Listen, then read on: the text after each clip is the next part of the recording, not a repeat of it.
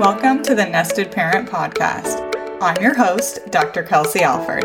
I'm a pediatric nurse practitioner and owner of Nested Sleep. This podcast is all about bringing you evidence-based parenting that you can use today. I'm excited to have you here on your parenting journey. Let's dive in.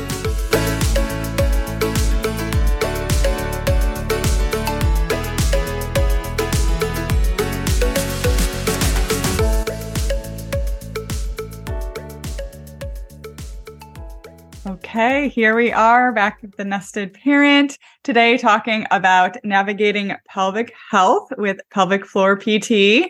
Welcome, Lindsay. Thank you so much for joining today. Thank you for having me. Excited to be here and talk about literally my life's passion, which is pelvic health. Wonderful. Well, this is something I put a poll and asked, like, what do people want to learn about? Different experts to bring on. And this was big. A lot of people are wanting to know. I feel like it is a topic that rightfully so is getting some good press over the last couple of years. So I'm glad that I can bring you as a provider on to talk more about it so people can understand where it fits into their health journey. So why don't we start with an introduction for yourself and how'd you get into this passion? What brought you here? Great. So I'm Dr. Lindsay Massumi. Like Kelsey said, I am a pelvic health physical therapist practicing in Northern Virginia. So my husband and I run a practice together called Virtual Physio, which is a combination of virtual, concierge, and in-office physical therapy and wellness services. We primarily focus on prenatal, postpartum, and pelvic health. But I think I entered the field of pelvic health. I started learning about it a long time ago. I was always kind of intrigued with pregnancy and postpartum. I thought it was so cool, all of the changes that a woman's body goes through as, you're getting ready for pregnancy as well as through pregnancy. I thought birth was just kind of amazing and quickly discovered that there was a whole specialty of physical therapy that dealt specifically with this population. And I discovered that because my sister saw one. And so she had a lot of pelvic pain with her first pregnancy and ended up in the ER a couple times because she was just in so much pain. No one knew what to do. She was pregnant. They were like, we can't do anything. We can't run these tests. We can't, give you medicine. So we're kind of at a loss. And someone along the way recommended that she go to pelvic floor PT, and it was life-changing. And since then she had 3 other, fantastic pregnancies and births. So 4 kids total. And pelvic PT really changed her life. So I kind of found my way into the research of the pelvic health world. And again, just fell more and more in love with everything that there is to offer, but also realized there is a huge need for this specialty and a huge need for, again, more research, more evidence. We need better practice of this specialty too. And since then, it's just been, again, my life's passion, and everything I learn, the more into it I get. Now I am 6 months postpartum myself and just have a whole new appreciation and understanding of the pelvic floor that I am so grateful for. Yeah. And so interesting what you were saying about your sister and pain. And I'm sure, you see a variety of, patients that are coming to you. And it's not always, we think of pelvic health and we think of, you will have pain in your pelvic area. Well, as I'm sure you see it, there's so much referred pain. And so I think that's kind of where some of the research now is showing us, we have to think big picture here. And if you have back pain, it can be related to that. If you have hip pain, it can be related to that. There's so many things that it encompasses, right? Absolutely. And that's I did a lot of research on chronic low back pain when I was in PT school as well. I worked in a research lab looking at that. And we know that approximately 75 to 80% of individuals with chronic low back pain also experience pelvic floor dysfunction, whether that's leakage or pain with intercourse or overactive bladder, whatever it is. But we do see those two combined. And so again, we really have to look big picture. It's much more than just what is happening specifically in that pelvic region. Right. And I think that pelvic floor knowledge has thankfully gained some traction over the years. Where do you think it was even maybe 10, 15 years ago compared to where it is today?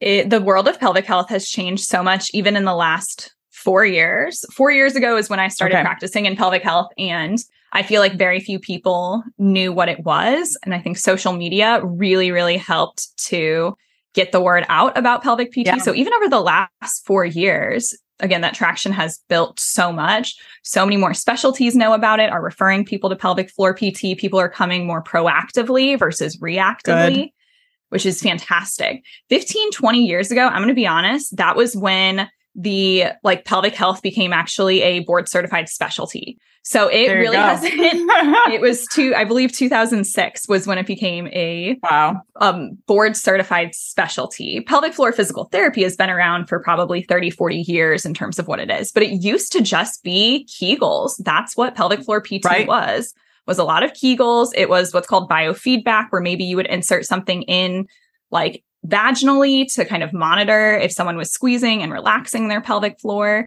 And it was all done on a table. And that was pretty much the extent of it. And that is not at all what it is now. Again, we're realizing that the pelvic floor does not function in a vacuum, and it definitely doesn't just function lying down on a table. Most people are experiencing symptoms or issues when they're up, moving around, when they're trying to take care of their kids, when they're chasing after their kids, when they're doing these very active movements that are just part of day-to-day life. And so that's where pelvic PT has really gone, is we're taking a much more full body movement-based approach, where we're looking at all of these contributing factors. And we realize we have to get people up off the table. We can't just do Kegels. We got to look at everything going on here. Yeah, because I feel like it was standard practice, like you said, even probably 5 years ago, that OBs would just say, or midwives would just say, okay, you're postpartum. Okay. You're whenever you're cleared, now you can do your Kegels. And that was okay, we're done. Mm-hmm. So now, in terms of the research and benefits of proactive pelvic floor PT, what do we know about that now? Yeah, great question. So what we know in terms of proactive physical therapy, in terms of people doing pelvic floor PT or just being able to stay active. So I think there's kind of this big component on pelvic PTs help individuals stay active during pregnancy. Activity has a lot of benefits. So we have to kind of look at it from these two lenses there. But some of the benefits that we see when people work with pelvic floor PTs during pregnancy, especially, is usually quicker labors, less perceived pain in the moment with labor, shorter pushing times, less chance of assisted delivery. So less forceps, less vacuum, lower chances of prolapse happening, lower chances of tearing, or at least less severe tearing.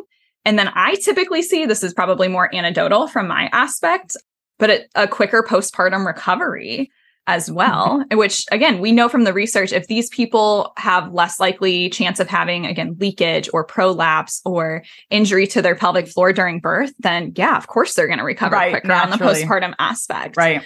And so we have the research to support that people who do pelvic floor PT and who are able to stay active have much greater birth outcomes for themselves, as well as typically outcomes for baby too.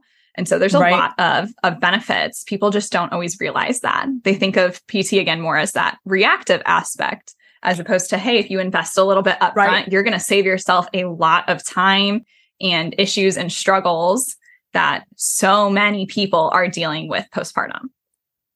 Right. I mean, talk about the things that people have in the past kind of assumed, okay, I need to pack my hospital bag. I might take a birth class. Some people are not, but it is more assumed now that people are taking birth classes if they're trying to improve their outcomes, right? But now, adding this to the table, I'm sure many women are like, yeah, sign me up, less tearing, all this. Yeah, sounds good.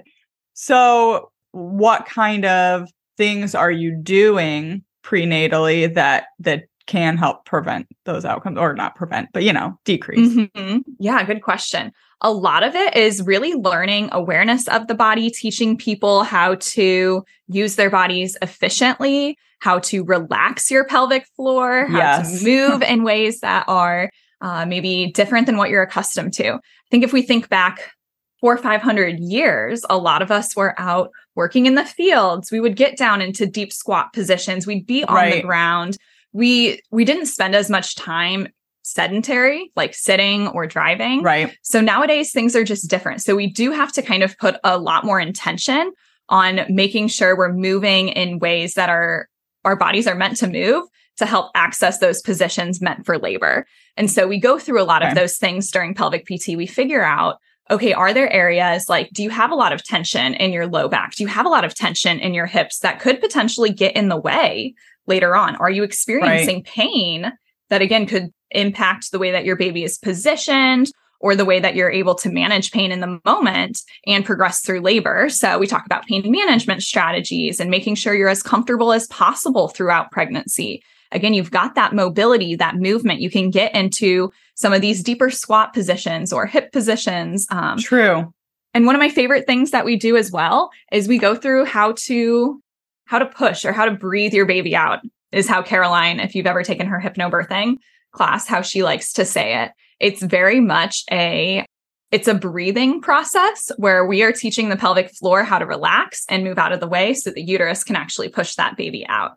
It's very different than what we call coached pushing or purple pushing that they do in the hospitals often. And so if we can kind of learn how to relax our pelvic floors, how to efficiently and effectively push, that's how we decrease that pushing time, decrease risk of tearing, decrease risk of prolapse, injury to the pelvic floor, injury to the pelvis. So that's really where it becomes the most beneficial part. Yeah, that breath work is so key. And I remember like when I was having my daughter, like one of the midwives being like, you don't even look like you're pushing right now. I'm like, she's like, but you are because the baby's here, but like you shouldn't see it in your face, right? Like you should be like able to move it through your body and use that breath work for that. And believe me, I mean, most of us go through our whole lives not really knowing how to breathe. It's like, pretty important function. So true. I have to teach pretty much every single person how to breathe. And everyone tells me that it feels backwards or opposite. And I say that's because we all breathe wrong. And I'm convinced that's why we all have not all of us, but so many people have pelvic floor dysfunction because we don't breathe correctly and we never give our pelvic floor a chance to relax or move through its full range of motion. And that is so important just to overall health. And then obviously that breath work that you're doing prenatally is like the first exercise you're doing postpartum, right? Absolutely, because that is how we start to reconnect with our core and our pelvic floor. And we make sure that one, we can adequately use these muscles. Again, postpartum is like, it's hard. Your body just went through a very big trauma and injury, whether you had a vaginal birth, whether you had a C-section, whether you had tearing or didn't, it's still a really big stretch and trauma to the body. And we should view it as that, like it's an injury that we're rehabbing and it's going to need some intentional work. And so, we start with that breath work to really reconnect with those muscles and make sure that we can use them efficiently, that we're not causing additional trauma to that area that could potentially slow our progress postpartum, or we're not moving in ways that then become reinforced that lead to further issues down the road. Yeah. So do you feel like that all people should have pelvic floor PT? Like when should it be considered? Great question.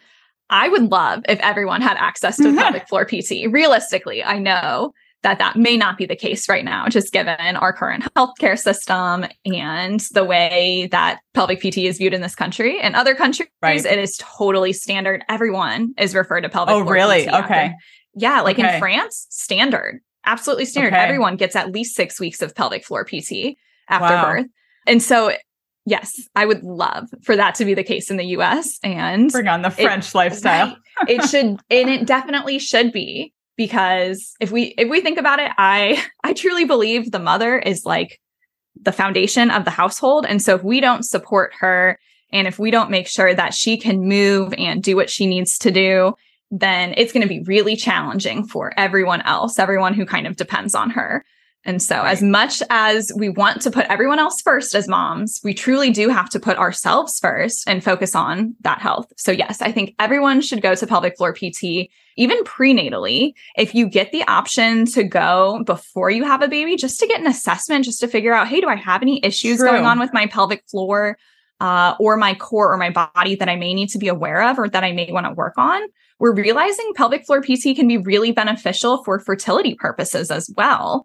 in terms of optimizing hormones and blood flow to the area and making sure that you can not only get pregnant, but stay pregnant. So you can really go to pelvic floor PT at any point. It doesn't hurt to kind of get a baseline assessment, but especially if you're dealing with any issues, great to go sooner rather than later. We know that the longer you wait, typically the longer you're going to have to deal with those symptoms, the worse those symptoms are. And then actually the harder it is to fix it. Not impossible. Your body just gets used to a certain mobility and you have to get out of it. Exactly. So for sure, if anyone can get a baseline assessment, it's great. It's a way to go. And then what are some like red flags for like, yes, you definitely need this for postpartum? Like, what would you be like, yeah, you really should consider this? Yeah. So if you're having any issues controlling your bladder, whether that's like a little bit of the time or a lot of bit of the time, I would say check in with a pelvic floor PT. Same with constipation or a lot of bloating, GI distress, if you're getting that postpartum, or just postpartum in general. I feel like a lot of people get constipated between breastfeeding and all the other things. So definitely if you're having difficulty going to the bathroom in terms of bowel movements, same thing, check in with the pelvic floor PT. And I think the biggest one people don't often realize, pain with intercourse.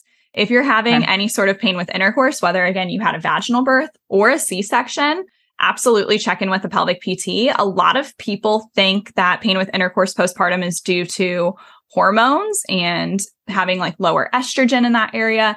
And yes, there is a small hormonal component, but often case it is the pelvic floor that is the bigger driver of the issues. And there's tons we can do if there's a hormonal component.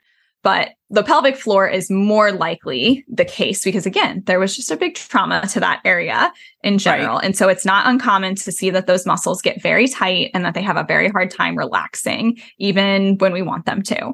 So pain with intercourse, don't just say like, hey, I just need to wait until I'm done breastfeeding or whatever it is. You can go to pelvic PT and get that addressed right away.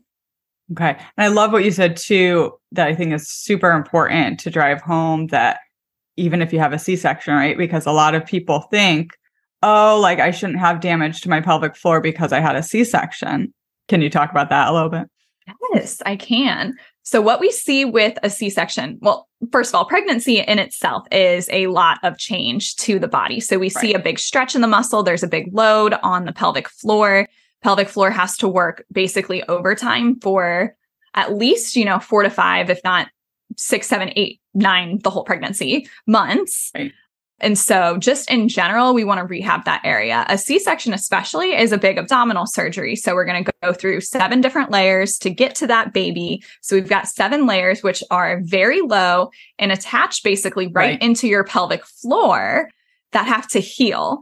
When that happens, what we see is things really kind of come back together super tight when they're healing because it's trying to protect the area. And so what we often see post C-section is a higher rate of bladder pain. So people who have they're constantly feeling like they have a UTI, or maybe they always feel like they have to go to the bathroom, or they get a really strong urge and they're worried they're not going to make it to the bathroom in time. Or maybe you're just having a lot of leakage. That's very common post C-section. And then pain with intercourse is the other big one that we see post C-section. And again, that's just due to all of those tissues oftentimes being tight and tense. And we need to do a lot of good C-section work, like externally on that area, as well as pelvic floor work, sometimes internally. I always equate it to washing the windows on both sides. You want to wash the outside, but then also the inside to make sure, you can see all the way through. But that's how it is post C-section as well. So what types of exercises do you do? Obviously, we talked about like the breath work and the importance of that, both prenatally and postpartum. What do some of the other exercises look like for patients? I guess we need to break it down into a couple different categories depending on what's going on. So pelvic floor exercises, people, I think, typically think, oh, strengthening. Like, what can I do to strengthen the pelvic floor? And that's absolutely a huge component. Yes, we need to strengthen the pelvic floor and the muscles surrounding that area. So that includes your glutes, your quads, your back muscles, your core muscles, your inner thighs, your hips. So we definitely want to strengthen those areas. With the pelvic floor, we also have relaxation exercises or stretches, things that are going to help make the pelvic floor move better and, again, release some of that tension that may be contributing to some of your issues.